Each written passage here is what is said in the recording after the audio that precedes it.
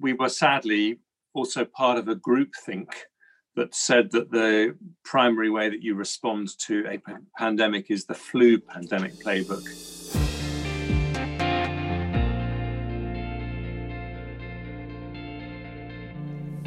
Jeremy Hunt needs no introduction to our audience. He was the UK Secretary of State between 2012 and 2018, making him the longest-serving Health Secretary ever.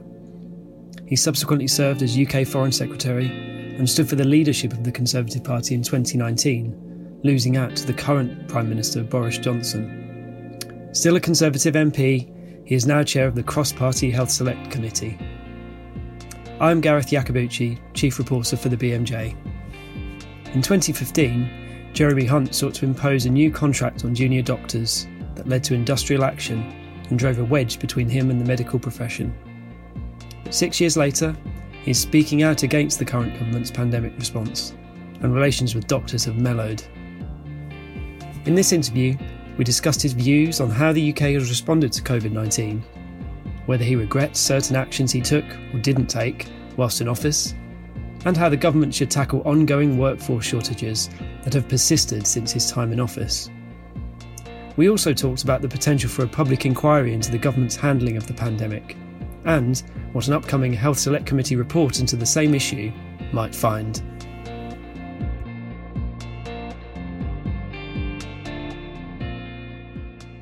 Which aspects of the UK's response to COVID-19 do you think currently require the most attention or the most improvement? Because obviously there are lots of different aspects and facets to it.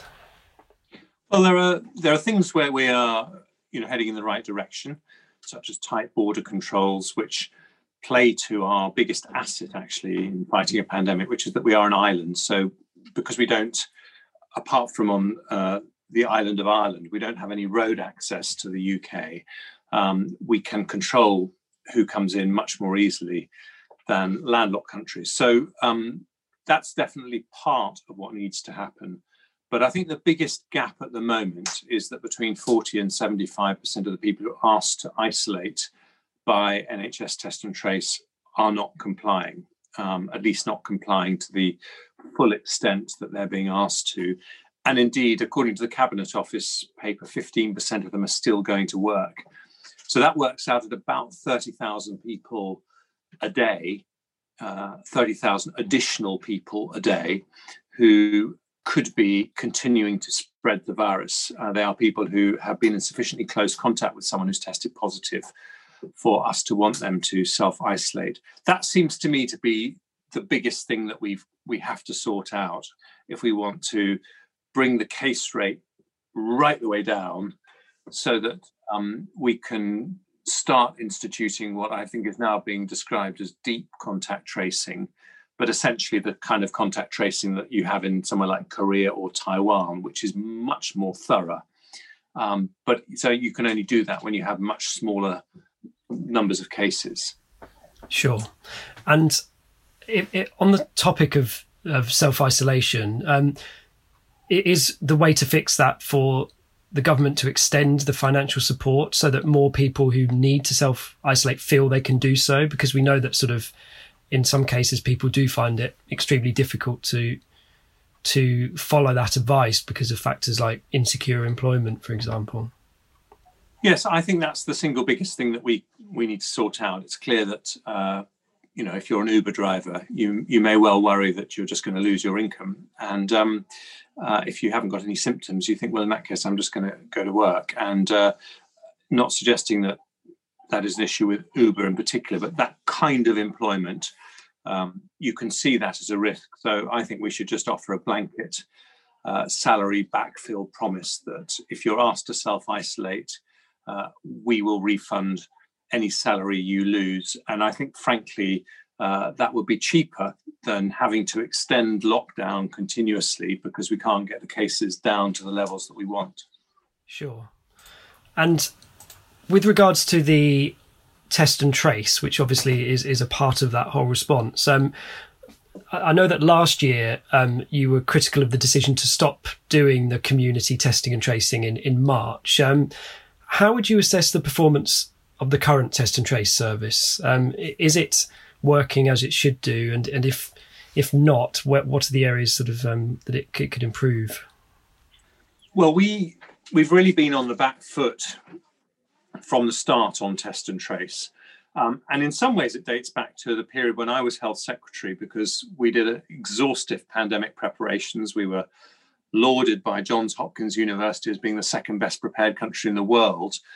But we were sadly also part of a groupthink that said that the primary way that you respond to a pandemic is the flu pandemic playbook, rather than the method that you would use for SARS and MERS. And that was a groupthink that was not unique to the UK, that was shared in the US and across Europe. But it's why there is this stark difference in the effectiveness of our responses compared to countries in East Asia. And that meant that we didn't have test and trace capability at the start of the outset, but also that we spent much too long deciding to do it. SAGE didn't even model test and trace as a way of controlling the pandemic until May.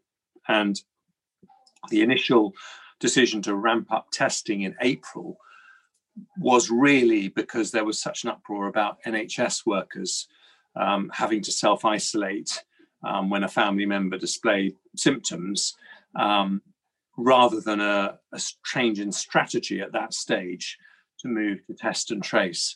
So because we had to set up our capacity very quickly, and we did it late in May, we opted for a centralized solution, which is certainly quicker to get up in a hurry.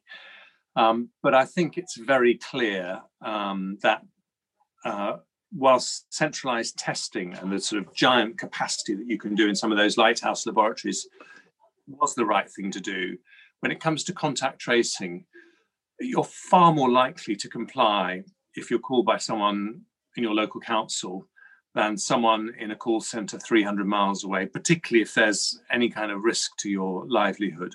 So I do think that one of the big lessons for the future is to have a localised contact tracing capability. Sure.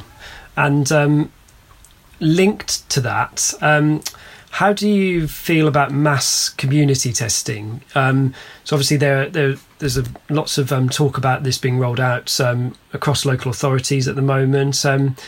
There's, I guess, mixed feelings in some of our readership as sort of about how the messages should be communicated to the public about what can and can't be done with these sort of new rapid tests. Do you have thoughts on that and how they should be deployed?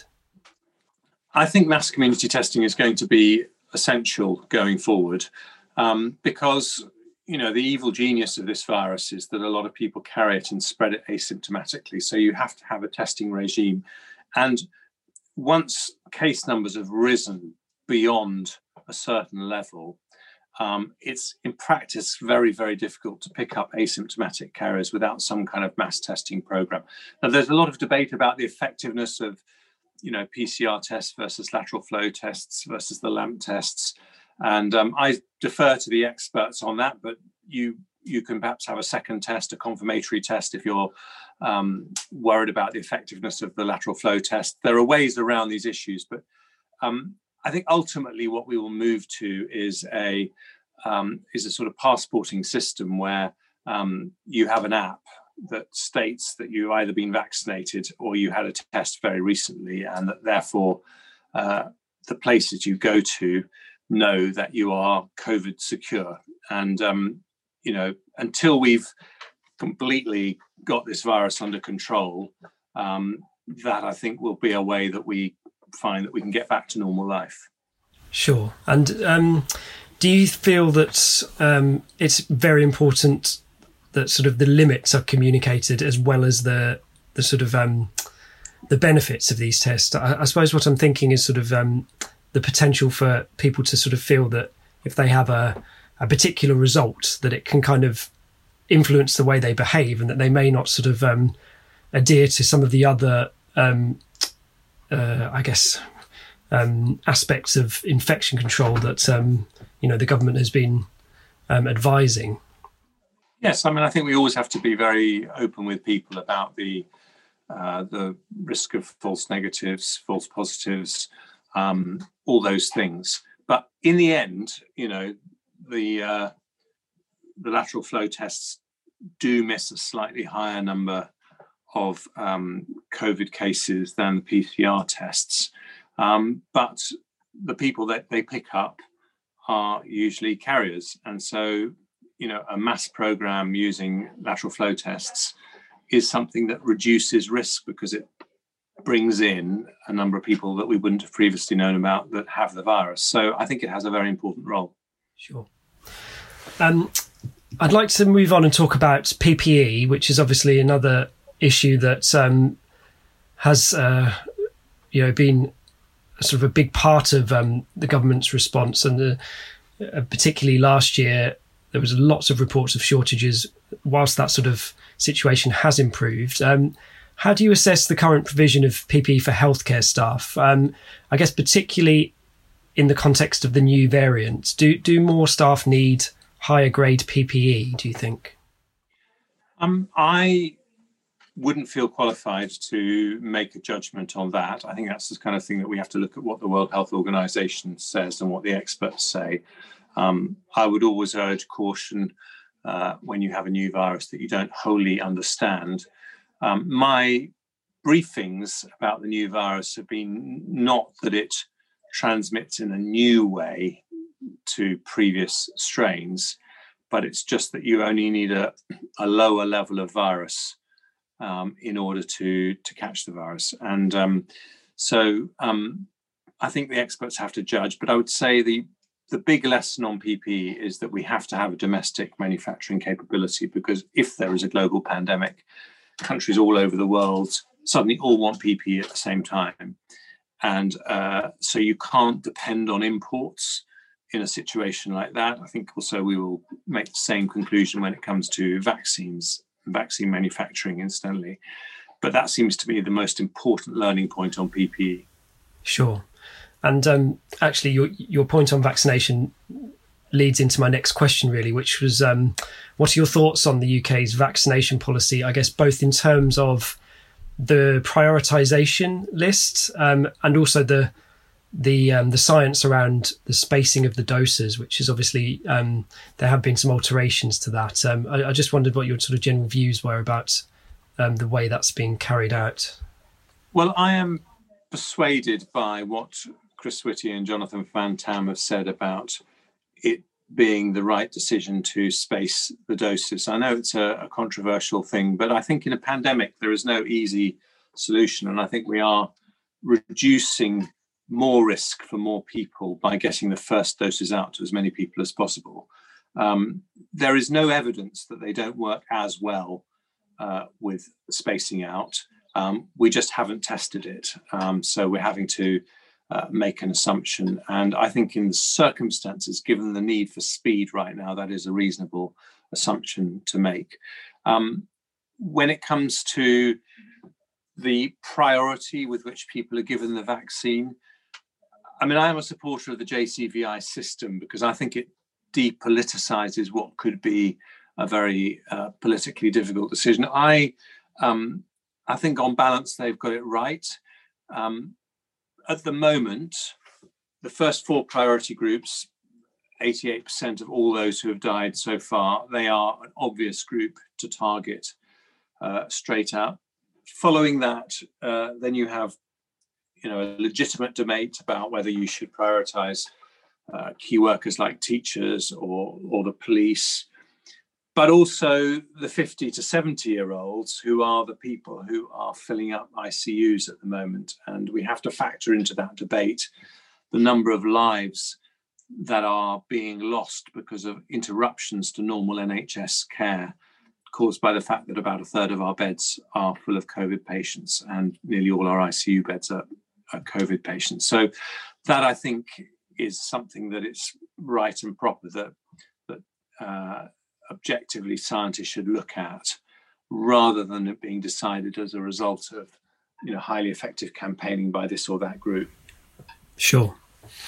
And this week, obviously, the UK passed a very grim milestone of 100,000 lives lost to COVID, which has obviously gained a lot of attention, that statistic this week.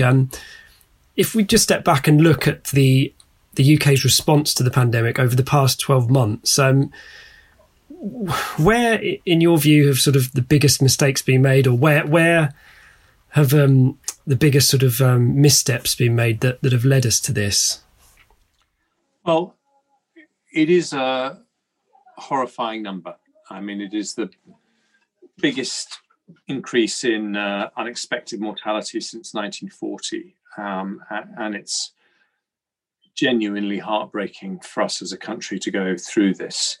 I think there have been lots of discussions about things that the government could have done differently. Indeed, the Prime Minister himself has conceded, of course, with the benefit of hindsight, there are things they would have done differently. I mean, we've talked about test and trace. We've talked about the timing of the lockdown, which is often debated.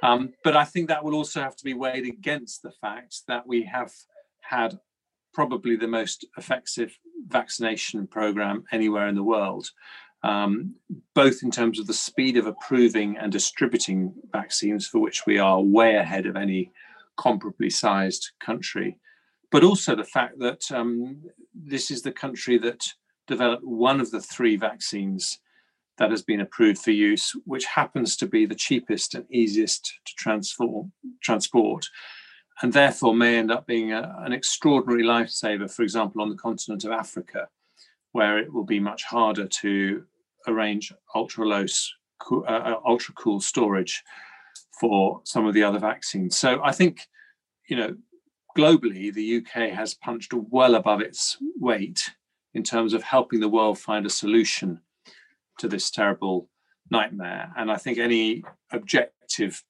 analysis of our response to the pandemic will need to balance those 2 factors. I think that feeds into my next question, really, which was that there have been calls for a public inquiry into the UK's handling of the pandemic. I guess, firstly, is this something you would support? And secondly, when would be an appropriate time to do this in terms of, assessing all aspects of the response, and as you talk about the sort of the positive elements, the vaccination as well, and just follow. The Prime Minister said there will be an independent inquiry. I do agree with him that this is not the time to start it, because, having given evidence to public inquiries myself as a cabinet minister, they are immensely time consuming. I mean, the evidence you give under oath. There are lawyers there asking the questions. You have to be absolutely careful with every word you say to make sure that you're being wholly accurate. And I don't think we would want to tie up Matt Hancock or Boris Johnson or Nadeem Zahawi in that kind of process at this stage. I mean, I think we need to allow them the space to make the decisions necessary to get the pandemic under control. But, assuming it is under control by the time we get to the autumn, then that is certainly a time when one could imagine something like this starting. Sure. And presumably, assuming that you'll still be in your post, you'd like your committee to influence it, to feed into it. I'm not sure how that process would work exactly, but... Well, we are already doing a parliamentary inquiry into lessons to be learned from the pandemic. We hope to publish that around Easter. So our report, which is a joint report of the Science and Technology Select Committee and the Health and Social Care Select Committee, is designed to be the first early stab at the things we need to learn. And I think that'll be important because a public inquiry will typically take at least a couple of years, can take longer than that. And so we need to take on board any key lessons long before any public inquiry reports. Okay. And can you offer a sort of a steer as to any sort of themes that are emerging that are likely to come out in the committee's report?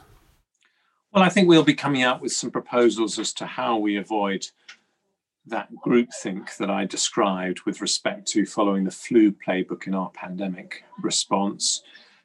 We'll be looking at the kind of things that we need to have a standing capacity to do better, such as vaccine and PPE manufacture. We'll be looking at whether we got the right balance between central processes and locally driven processes. So I think the themes that we're looking at won't come as a surprise, but select committees are cross-party. It's not the knockabout that you get in Prime Minister's questions.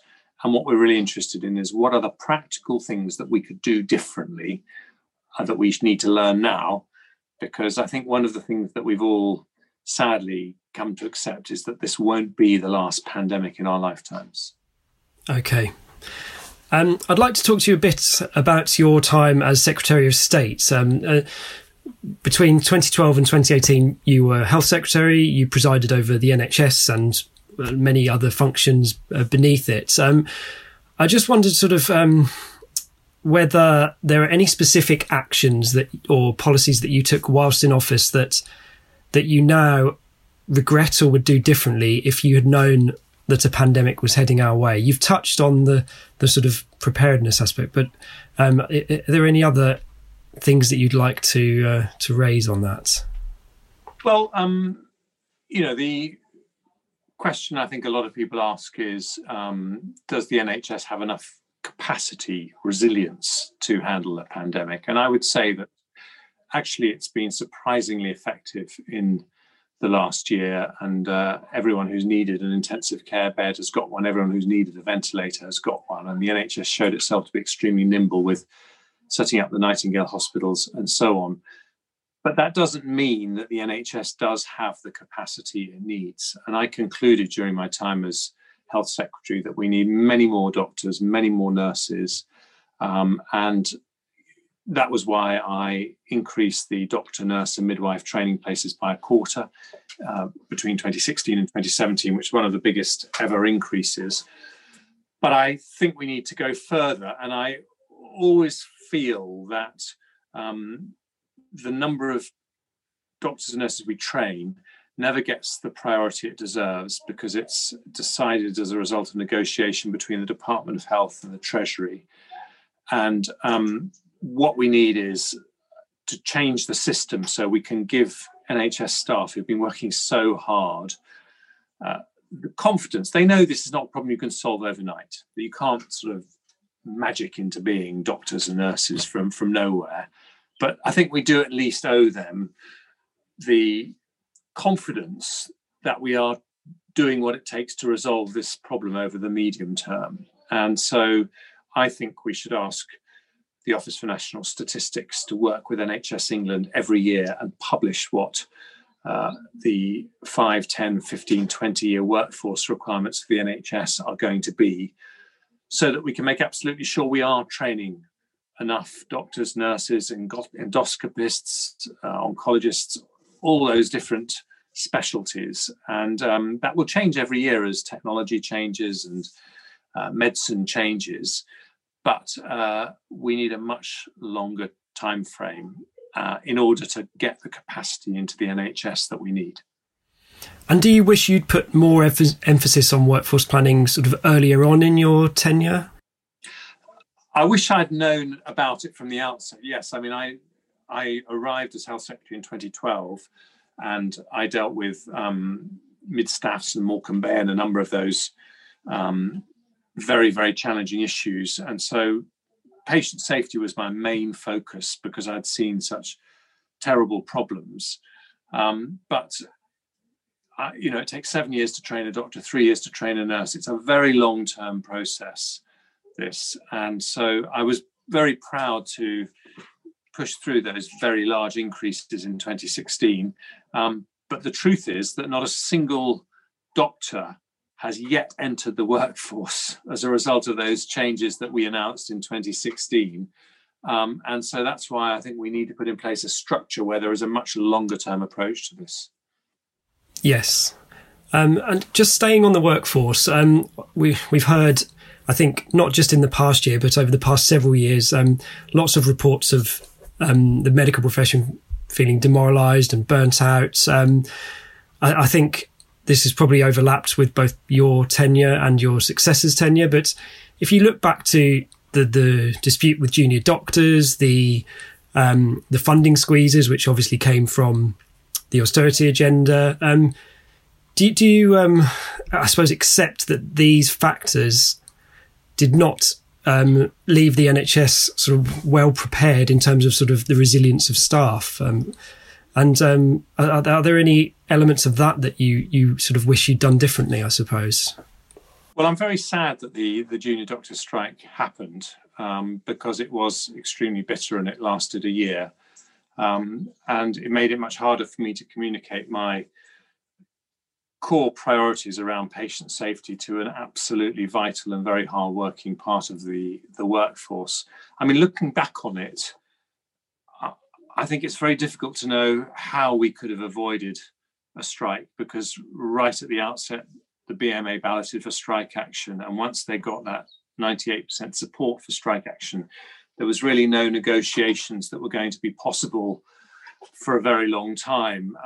And so what I learned from that is that you can get sucked into a very bitter dispute that neither side really wants very much more quickly than you might imagine. And it was a source of great sadness to me that it happened. But I think one of the biggest changes that I focused on during my time was the importance of focusing on the quality and safety of care as much as the volume of care that we give. The NHS is the most accessible healthcare system in the world, and we're rightly proud of the founding principles of the NHS, where we don't invoice patients for their care, and so it doesn't matter your financial background, you can always get access to care. But I think part of that founding vision is very much that you should be able to access the highest quality, safest care. And I think the NHS has made great progress on that. And we've learned to be a lot more transparent when we have problems. And I introduced the Ofsted system with reforms to the CQC, which worked much more quickly than I thought. By the time I left the job, 3 million more patients were being treated in good or outstanding hospitals every year compared to when I arrived. And in fact, just after I left, for the first time, a hospital got an outstanding rating in safety. That's Western Sussex. So I think the focus on quality and safety has been extremely impressive and something that I really did want to focus on. And I hope that sets the NHS up for what I hope is the next chapter in our history, which is to make it our mission, not just to be the most accessible healthcare system in the world, but the safest and highest quality healthcare system in the world. And that means tackling the fact that cancer survival rates are still lower here than France or Germany, that we still have double the number of baby deaths that they have in Sweden. And I really do believe, because of the commitment of NHS staff and because it's what NHS staff want with every bone in their bodies, that we could do that. We really can be the highest quality, safest healthcare system in the world. But I think that needs to be a core part of our vision. And sometimes the focus on targets has detracted from the importance of safety and quality. And are you concerned that sort of that emphasis that you placed is maintained? How would you assess progress on this agenda since you stepped down or moved from the post? Well, I understand that everyone has their own priorities, and it wouldn't be fair to expect other sectors of state to have the same priorities as me, and indeed they will have different and very important priorities. And I think Matt Hancock's focus on technology could be really transformative for the safety and quality of care going forward. But I think the most important reform that I introduced was the CQC Ofsted rating of hospitals, GP surgeries, care homes, domiciliary care providers. And one of the core domains the CQC looks at is safety. So safety is now a board level issue for every NHS provider organisation, because they all want to get a good CQC rating. So I think, I don't want to say in any way at all that the safety issues are behind us, but I think we are well on our way to being the most safety conscious healthcare organisation anywhere in the world. And that is something that I'm very proud of. Sure. And you mentioned social care there, so this would be perhaps a good moment to ask you whether you regret not bringing social care under the same sort of national umbrella as health during your time as Health Secretary. And do you is this something that you feel there's some unfinished business there? I do. I mean, I only became Health and Social Care Secretary formally in the last 6 months of my time as Health Secretary. And that was a time when I had become convinced of the need to inject more resources in the NHS, to give it a 10-year plan and a long-term funding settlement. And I argued very strongly that we should do the same for the social care system. And I was successful for the NHS. Unfortunately, I was told that it wouldn't be possible to do the social care system at the same time, but I wouldn't have to wait too long, because we'd do that in the spending review that was going to be at the end of that year. And then, unfortunately, all the problems of Brexit intervened and Theresa May's government fell. And so, not from any lack of interest by Theresa May, incidentally, but 3 years on, we still don't have a settlement for the social care system. And this is something that I'm absolutely determined that we get the government to agree to do this year. I asked Boris Johnson about it last week. The NHS has a 10-year plan. The social care system needs one too.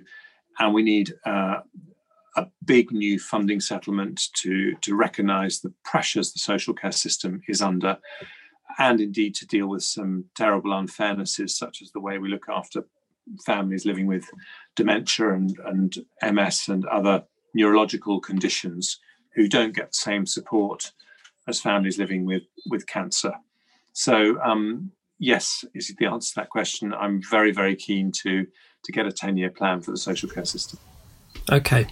And specifically in terms of the pandemic, obviously care homes have suffered enormously. I was having a look at the Cygnus exercise report and pandemic preparedness, which took place in 2016, and one of the recommendations was that capacity of care homes should be boosted.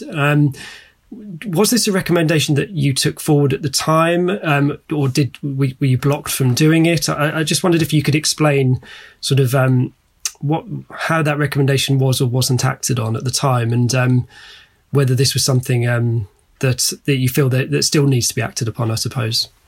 Well, all the recommendations that were made to me as Secretary of State following Cygnus were implemented, and that was confirmed by the Permanent Secretary of the Department of Health to Parliament last year.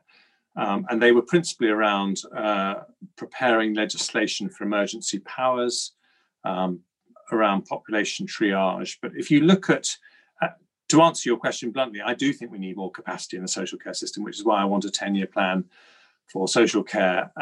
But in terms of the pandemic response, I think the biggest mistakes in the social care sector were around the safety of patients and the discharging of patients who were COVID positive into care homes. And I think we have a lot to learn from countries like Germany that said that you were not allowed to take COVID positive patients unless, as a care home, you were able to quarantine them for 2 weeks. And they were very strict about that. And that may be the single reason why their death rate has been so much lower, if there is one reason more than any other. I think we can learn from places like Hong Kong, where all care homes following SARS were required to have a 3-month stockpile of PPE ahead of, just to prepare for any pandemic. So, yes, we do need more resilience in the social care sector. But I think it's the protection and the protection of residents in care homes that has been the biggest thing that we will now know going forward we need to do better. Okay. I'd just like to ask you about your role on the committee and how it compares to being Secretary of State for Health. I'd just be interested in your observations in terms of your power to influence policy, for example. How do the two compare? Well, obviously, Secretary of State has vastly more power than other parliamentarians in their own area, but probably being chair of a select committee gives you a bigger voice. And I hope that means that the kind of things I recommend on the basis of the experience I've had are the things that will really drive change. So I think, we talked about my view that the ONS should make workforce projections for the NHS on an annual basis. That is really because I know in the context of Whitehall and the way government works, doing something like that really would solve the workforce problem for the long term, because I think any government would want to be able to demonstrate that they were training enough doctors and nurses, a bit in the way the OBR has injected fiscal discipline into the way treasurers present budgets. Hopefully it's helpful in that respect, but I wouldn't want to suggest that I had anything like the influence of a Secretary of State, because of course they are top of the pyramid. Perhaps what you can do in a role like mine is focus your energy on a few specific areas rather than have to deal with a number of the day-to-day pressures that a Secretary of State has to do. And I've certainly been focusing a lot of energy on the patient safety agenda. Sure. And how much oversight do committees have in terms of government decision-making? Do the committees sort of have advanced notice of particular policies, or are you more responsive sort of once things are out there? Sometimes you get notice. It really depends on whether the Secretary of State thinks it's in the government's interests to let you know in advance his plans to win you over, if you like, or not. And I can think of times when that's happened and times when it hasn't happened. But obviously in a pandemic, lots of decisions are taken very quickly, and you don't always find out about things as much in advance as you might otherwise do. Okay. And you mentioned, I think we'll just go back to the workforce again, as well as quotas and targets and incentives. I mean, do you have any other thoughts on how we attract new talent into a healthcare workforce in particular that is so obviously exhausted and, burnt out at the moment? Well, I think that the prognosis for the NHS workforce, who have, as you say, magnificently risen to the challenge over the last year, is actually very exciting. I think the pandemic has raised the attractiveness of the medical profession and nursing, if it actually needed to be raised, because it was always a very popular profession to go into, but it's really made it a very attractive vocation for many young people.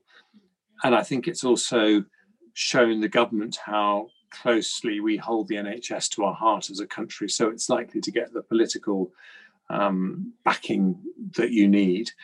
So I am confident that if we're smart, we can turn this period after the pandemic into what I call a 1948 moment. What I mean is that, the NHS was set up in 1948 when we were bankrupt as a country, exhausted after the Second World War, and yet we still found the imagination and vision to do something truly wonderful. We shouldn't over-compare a pandemic to the Second World War. But the fact is, this has been the most challenging year for the NHS in its history, and the most challenging year for the NHS workforce. So we should be asking ourselves, what do we need to do now to turn this into a 1948 moment, and giving the NHS workforce the confidence that there is a plan in place, a long-term strategic plan in place that will ultimately deal with the rota gaps and the pressures and the shortages that make life more pressured than it needs to be. I think it would be the best present that we could give the NHS workforce. And do you think that plan is yet to be published? Because I know we did actually have a 10-year plan for the NHS several years ago. Yes, but it doesn't have the workforce elements, and the Treasury at the moment won't allow the NHS to publish those projections. So we're in the rather ridiculous situation that 3 years after the NHS 10-year plan was published, we still don't have the 10-year workforce plan. And that means that any changes to doctor or nurse or doctor training places, because of the time it takes to train a doctor, won't actually generate any new doctors within the current 10-year plan. And that's why I think we need to reform the system. And we need movement from the Treasury, presumably, you would suggest. Well, the Treasury are, as the Treasury always does, they're very protective of doing anything that could influence the outcome of a spending review.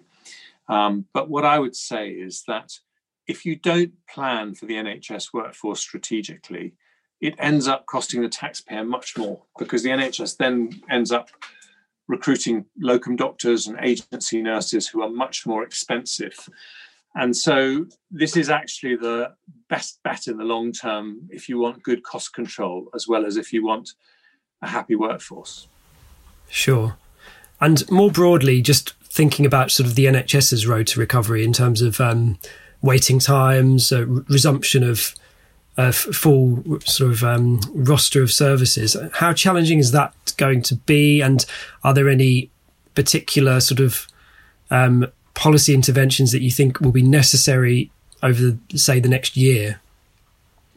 Well, there'll be lots, because unfortunately the impact of COVID is not just that you have at least one additional death for every COVID death caused by the interruption to regular NHS services, but they have a massive expansion in waiting lists. Simon Stevens told the Health Select Committee this week that the number of people waiting more than a year for an operation has gone up from about 2,000 to 200,000. So that is a huge increase. And yes, it's going to be all hands on deck to try and bring those waiting lists back down. But that is just going to expose even more the gaps in our workforce. And that's why I think, for the sake of morale, with all that pressure ahead of us, we need that long-term workforce plan. And would you like to see the plan this year? Do you think that the agencies or the people that hold this information are capable of publishing it soon? Yes, I think they are. And I think those numbers exist now, actually. We could easily do it this year, and we should. Okay, great. So I think we're coming to the end, but just to round off, are there any other areas that your committee will be looking at this year that we haven't already touched on? We'll be looking at mental health. We'll be looking at learning disability. And we'll be looking at dementia, among a whole range of other areas, and keeping up a strong theme of patient safety. You've been listening to Jeremy Hunt, Chair of the UK Health and Social Care Select Committee. We'll have more big interviews coming soon. Jeremy Farrar, Director of the Wellcome Trust, will be next. So subscribe on Apple Podcasts, Spotify, or wherever else you get your podcasts from. I'm Gareth Iacobucci. Thanks for listening.